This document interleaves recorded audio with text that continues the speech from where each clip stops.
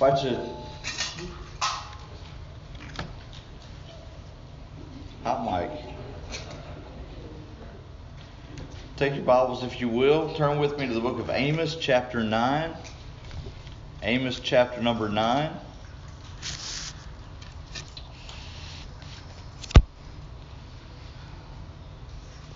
We've been going through the book of Amos today. This morning and this evening we'll be finishing up the book of Amos. This morning we're going to look at verses 1 through 10 of Amos chapter 9. It's been a wonderful study, very convicting, powerful stuff. We've seen a mixture of a little bit of everything: God's wrath, God's grace, God's mercy. Amos chapter number 9. We'll begin reading with verse number 1. If you're able, let's stand as we honor the reading of God's Word. Verses 1 through 10, Amos chapter 9, the Word says, I saw the Lord standing upon the altar, and he said, Smite the lintel of the door, that the post may shake, and cut them in the head, all of them, and I will slay the last of them with the sword. He that fleeth of them shall not flee away, and he that escapeth of them shall not be delivered. Though they dig into hell, thence shall mine hand take them. Though they climb up to heaven, thence will I bring them down. And though they hide themselves in the top of Carmel, I will search and take them out thence. And though they be hid from my sight in the bottom of the sea, thence will I command the serpent, and he shall bite them. And though they go into captivity before their enemies, thence will I command the sword, and it shall slay them. And I will set mine eyes upon them for evil, and not for good. And the Lord God of hosts is he that toucheth the land, and it shall melt. And all that dwell therein shall mourn, and it shall rise up wholly like a flood, and shall be drowned as by the flood of Egypt. It is he that buildeth his stories in the heaven, and hath founded his troop in the earth. He that calleth for the waters of the sea, and poureth them out upon the face of the earth. The Lord is his name. Are ye not as children of the Ethiopians unto me, O children of Israel, saith the Lord? Have not I brought up Israel out of the land of Egypt, and the Philistines from Caphtor, and the Syrians from Kir? Behold, the eyes of the Lord God are upon the sinful kingdom, and I will destroy it from off the face of the earth, saving that I will not utterly destroy the house of Jacob, saith the Lord. For lo, I will command, and I will sift the house of Israel among all nations, like as corn is sifted in a sieve. Yet shall not the least grain fall upon the earth. All the sinners of my people shall die by the sword, which say the evil shall not overtake nor prevent us. Let's pray. Heavenly Father, we bow before you again, thanking you for your word. Lord God, your word is convicting and truthful. And Father, I pray, Lord, that for those of us that are here within the sound of my voice, Lord, that they hear the convicting truths of your word. And if they are lost, Father, I pray that you convict them and save them. Lord God, if we're drifting away, I pray that we are brought back through the conviction of the Spirit. Father, I pray, Lord, that you give me the words to say. Lord, give me the words to preach as a dying man to dying people. Lord God, may your name be exalted. May your Son be exalted.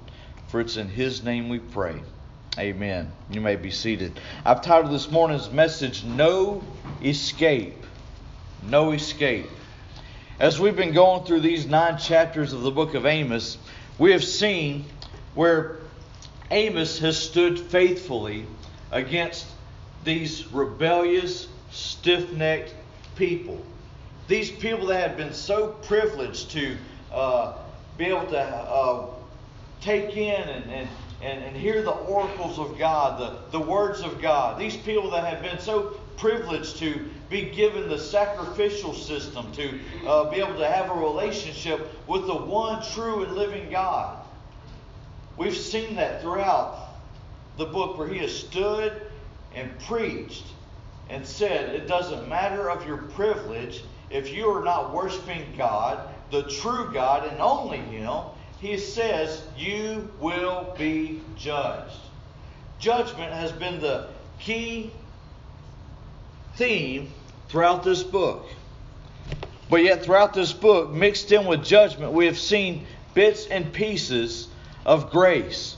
as he would preach, there would always be instances of grace being bestowed and preached and proclaimed. Basically, if you just repent and come back to me, you will be forgiven. But there were people that refused to be forgiven. There were people that refused to accept the grace of Almighty God. And in doing that, God says, I have no choice but to judge these people. These people that have rebelled against my word. These people that have rebelled against my name. Judgment must come. And folks, one day, if we refuse to repent of our sins, judgment will come to the unrepentant sinner that does not know Jesus Christ as Lord and Savior. God's righteousness demands that sin be punished. Beginning in chapter 8, we saw where grace was not being extended, but he was basically saying, now is judgment coming.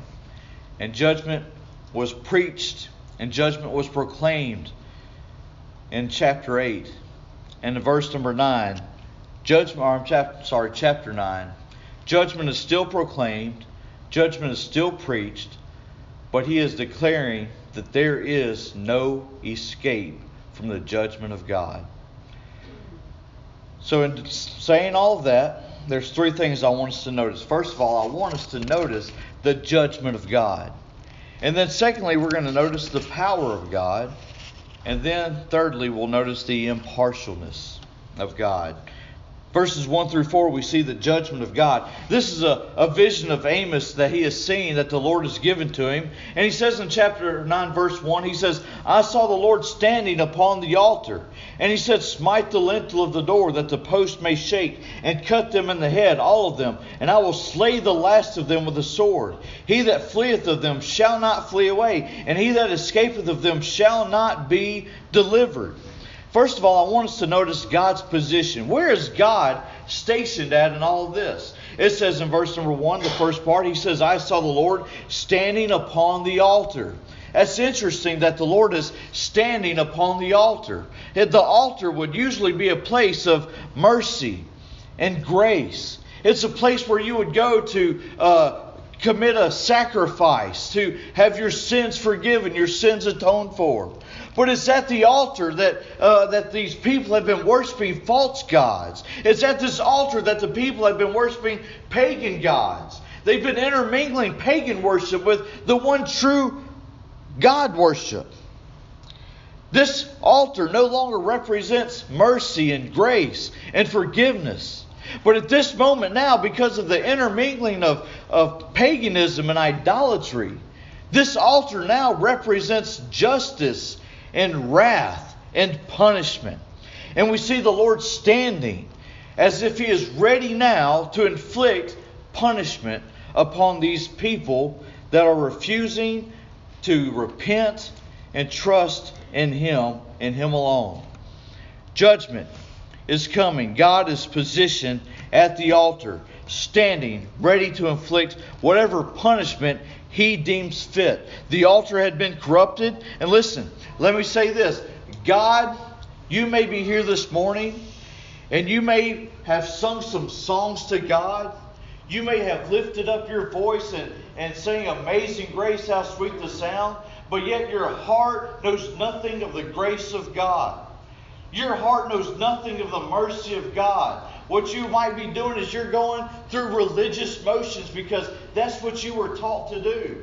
That's what you were raised up to do. It's Sunday, so I have to get up and I have to go to church. It's Sunday, so I have to put on my Sunday best. And it's Sunday, I have to grab my Bible. It's Sunday, I have to say my prayers and eat my vitamins. It's Sunday, it's Sunday, it's Sunday. But folks, listen to me. It doesn't matter how many times you get up on Sunday. It doesn't matter how many times you can sing the chorus to Amazing Grace. It doesn't matter how many times you read your Bible and say your prayers. What matters is this. Do you have a relationship with an almighty God that sent His Son Jesus Christ to die on your sins? Amen. That is what matters. Are you here this morning and you think just because of your upbringing, your religious upbringing that you can just do whatever you please. What you're doing is the equivalent of what the Israelites were doing. What the kingdom of Israel were doing, intermingling pagan worship and the worship of God. God says this. Jesus says you cannot serve two masters. This morning, make a decision. Who are you going to serve? Notice where this judgment is taking place upon the people. He says he is upon the altar. So he says, smite the lintel of the door, that the post may shake, and cut them in the head, all of them. That's in the temple. That's in a place of worship. You see, God desires faithful worship. There's so many people that are deceived into thinking that just because they come to church on Sunday, that that's all there is to the Christian life. But God desires wholeheartedness, not half-heartedness. That's what the kingdoms were doing at this time. They'd worship Jehovah, God, the true God. Then they'd worship Baal or some other false god. Then they'd combine the two. God desires worship in spirit and in truth. He desires that we love Him with all of our heart, mind, soul, and strength. But because they are half committed to God, they're wholly damned to punishment.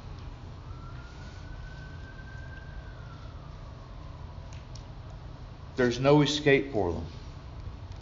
Even in this place of worship, there's no escape for them. And the ones that aren't in the place of worship, remember we've mentioned all sorts of other sins that had come about. Oppression of the poor, the pridefulness of the people. Thinking that they don't need God. They're elsewhere. But He says, I will slay the last of them with the sword. He that fleeth of them shall not flee away, and he that escapeth of them shall not be delivered. In other words, He's saying you can run, but you can't hide. There's no escaping the eternal punishment of God. Notice God's presence in verses 2 through 4. He says, though they dig into hell, thence shall mine hand take them. Though they climb up to heaven, thence will I bring them down.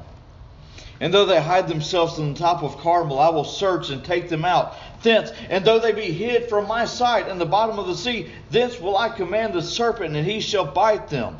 And though they go into captivity before their enemies, thence will I command the sword, and it shall slay them. And I will set mine eyes upon them for evil and not for good. You see what Amos is putting into perspective for these wicked, sinful people that refuse to repent of their sins.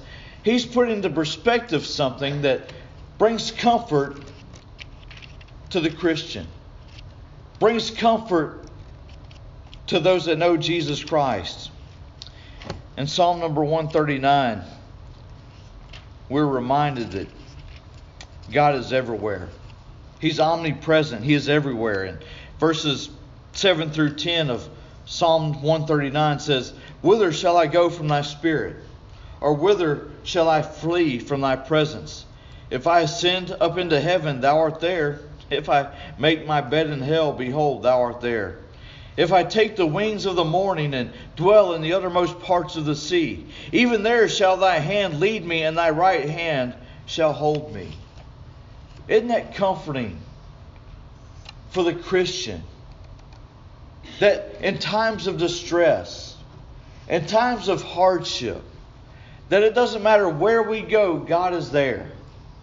It doesn't matter where we think that God is not looking. He is looking and He is watching and He sees everything that we're going through. And He's just ready and waiting to wrap us into His loving arms, to comfort us and protect us. But what's good for the Christian, what's good for the righteous, what's good for those that know Christ as Lord and Savior, what's comforting for us can be uncomfortable for the wicked. In our text, he says you can dig yourself down into hell to try and escape. He says, but I'm going to be there. And if you manage to build a tower up to heaven, he says, I'm going to be there. If you think you can go into captivity where you think you're safer with your enemies, he says, I'm going to get you. If you think that you can go to the deepest part of the ocean, he's, I'll prepare a serpent to get you. There's no escaping the judgment of God. He is everywhere.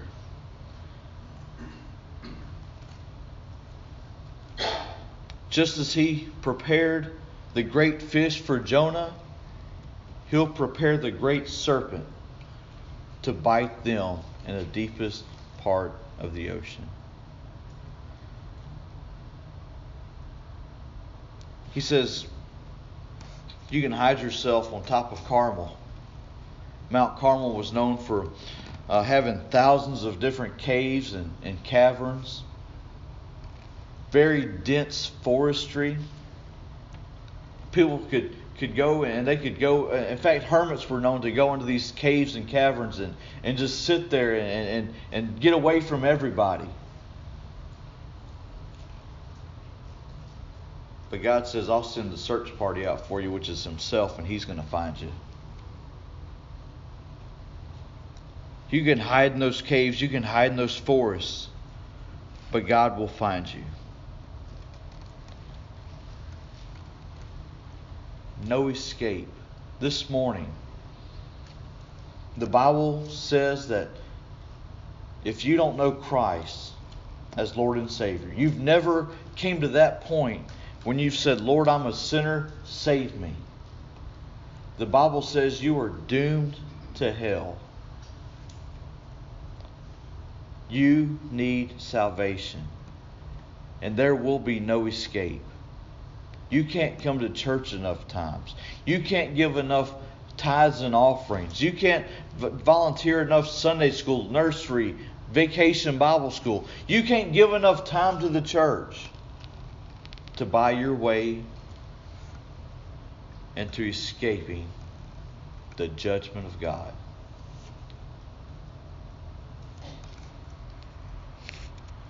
Number 2, you may ask yourself, would God really do that? Would God really judge people the way that He is saying He's going to judge these kingdoms, Israel, Judah? Can God do that?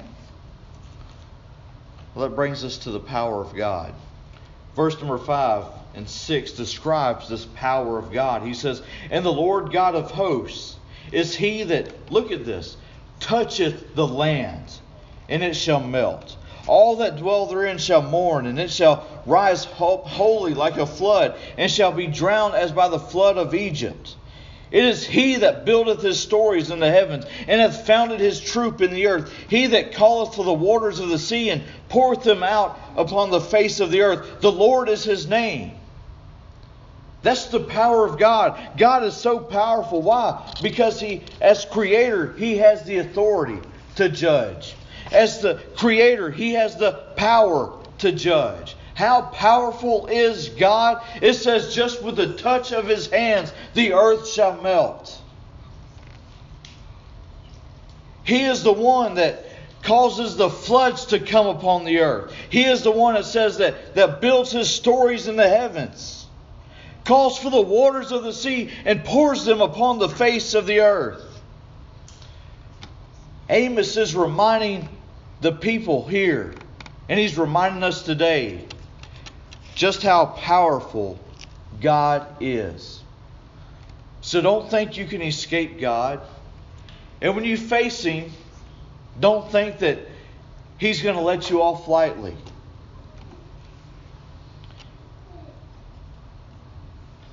There's times when I've had to spank my children. I know that's horrible. But they do act up sometimes, and they do deserve a spanking every now and then. There are times where I'll spank them and I'll get no reaction out of them. So I spank a little harder until they cry. You got to make them cry. If they don't cry, you're not doing any good.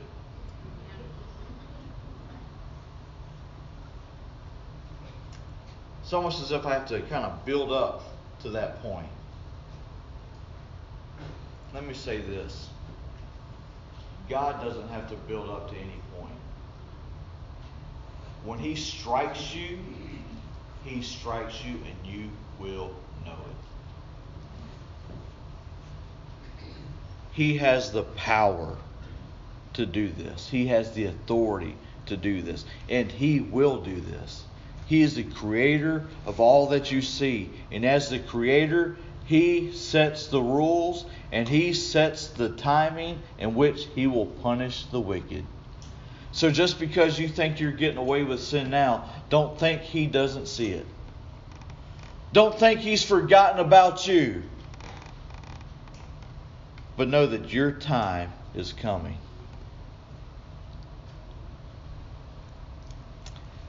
But as we talk about the judgment of God and the power of God, thirdly, I want us to notice the impartialness of God. You see, the people of Israel, the two kingdoms, Judah and Israel, they thought that they, because of this special privilege that they had as being God's people, that they could be let off lightly. But God is impartial in that. He that's what He gets to in verse number 7 through 10. He says in verse 7, He says, "Are ye not as the children of the Ethiopians unto me, O children of Israel, saith the Lord? Have not I brought up Israel out of the land of Egypt, and the Philistines from Caphtor, and the Syrians from Kir?" You see what He's doing? He's making really a reference to the children of Israel really being no different than any other people that He's brought up from another land. And in doing that, He's saying, look, I've had this special relationship with you. But the way you're behaving is just like the relationship that I have with Egypt, or with the Ethiopians, and with the the Philistines. Warren Wiersbe, in regards to verse 7, says this. He says, "Jehovah is the God of history, who showed His great power by delivering the Jews from bondage of Egypt. He claimed for them His own people. Yet they turned against Him and went their own way. Therefore He will have to treat the Jews as He treats the Gentiles." There's no special privilege just because of your name. Just like there's no special privilege for the people in churches that because their dad was a pastor, their mom was a Sunday school teacher, their uncle or grandfather was a deacon. There's no special privilege in growing up in a Christian home that God will say, "Oh, you grew up in a good, godly home. I'll take it easy on you." No, you must have a personal relationship with God through Jesus Christ. So He is impartial. Just because they are Israel doesn't mean He will not judge them. So He refers to them in verse number 8, "Behold, the eyes of the Lord God are upon the sinful kingdom. I will destroy it from off the face of the earth." But yet, as we think about that, remember when Abraham and those angels came down and they met Abraham. They told him about how they were going to destroy Sodom and Gomorrah. And Abraham cried and he said, "What about the righteous people that are in the city?" He said, would you destroy it for 50? They said, no, we'll spare it for the 50. What about for 40? Will you spare it for 40? We'll spare it for... It gets all the way down to 10. Yes, we'll spare it for 10 people.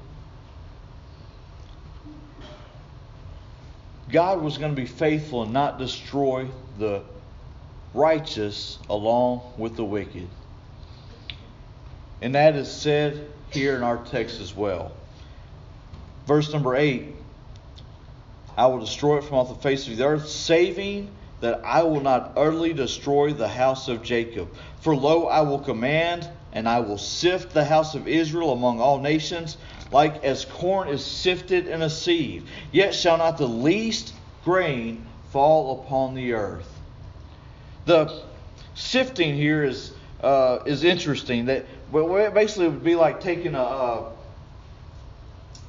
mind, I'm thinking of the gold diggers that go and they get the pans of water and go and they sift through, and all the water and sand falls out. What you got left is the gold. That's kind of what we're seeing here, except it's a reference to the wheat and corn and kernels and things like that. And he's saying, I'm going to sift through Israel. I'm going to sift through and look for the righteous. I'm going to look for those that have not bowed their knee to Baal. I'm going to look for those that have worshipped me and me alone. A couple of things about this sifting that was interesting. One of my commentaries said about this is that, number one, God is the agent in the sifting. He is the one going through. And listen, if when you want somebody to judge, you want God to be the one to judge, because He judges fairly and righteously.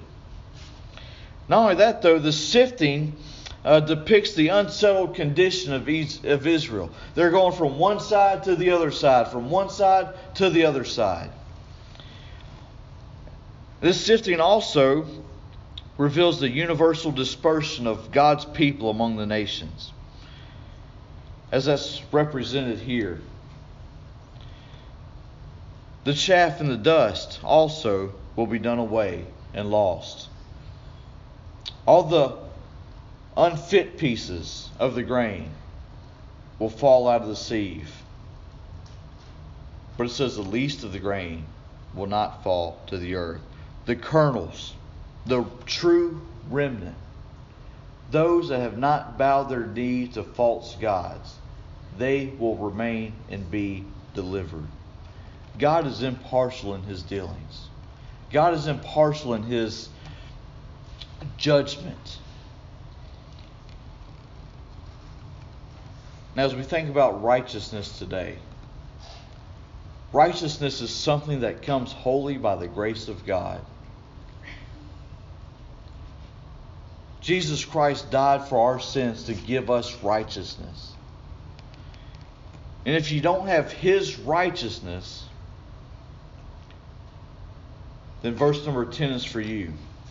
All the sinners of my people shall die by the sword, which say the evil shall not overtake nor prevent us. You know what the cross of Jesus Christ teaches us?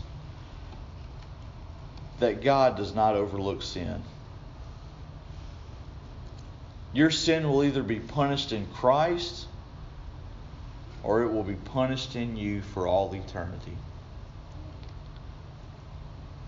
But either way, there's no escaping the judgment of God. This morning, as we come to a close, I wonder if you're here and don't know Christ as Lord and Savior. You're here and you're recognizing that you are a sinner, that God will have His day with you.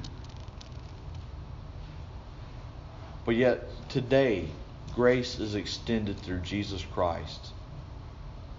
Won't you put your faith and trust in Him? For He is the only way to salvation. He is the only way to God. Refusing to do so, you will spend an eternity in hell, where God's wrath and judgment will never be escaped, never be quenched. Won't you trust in Christ today? As we stand to our feet.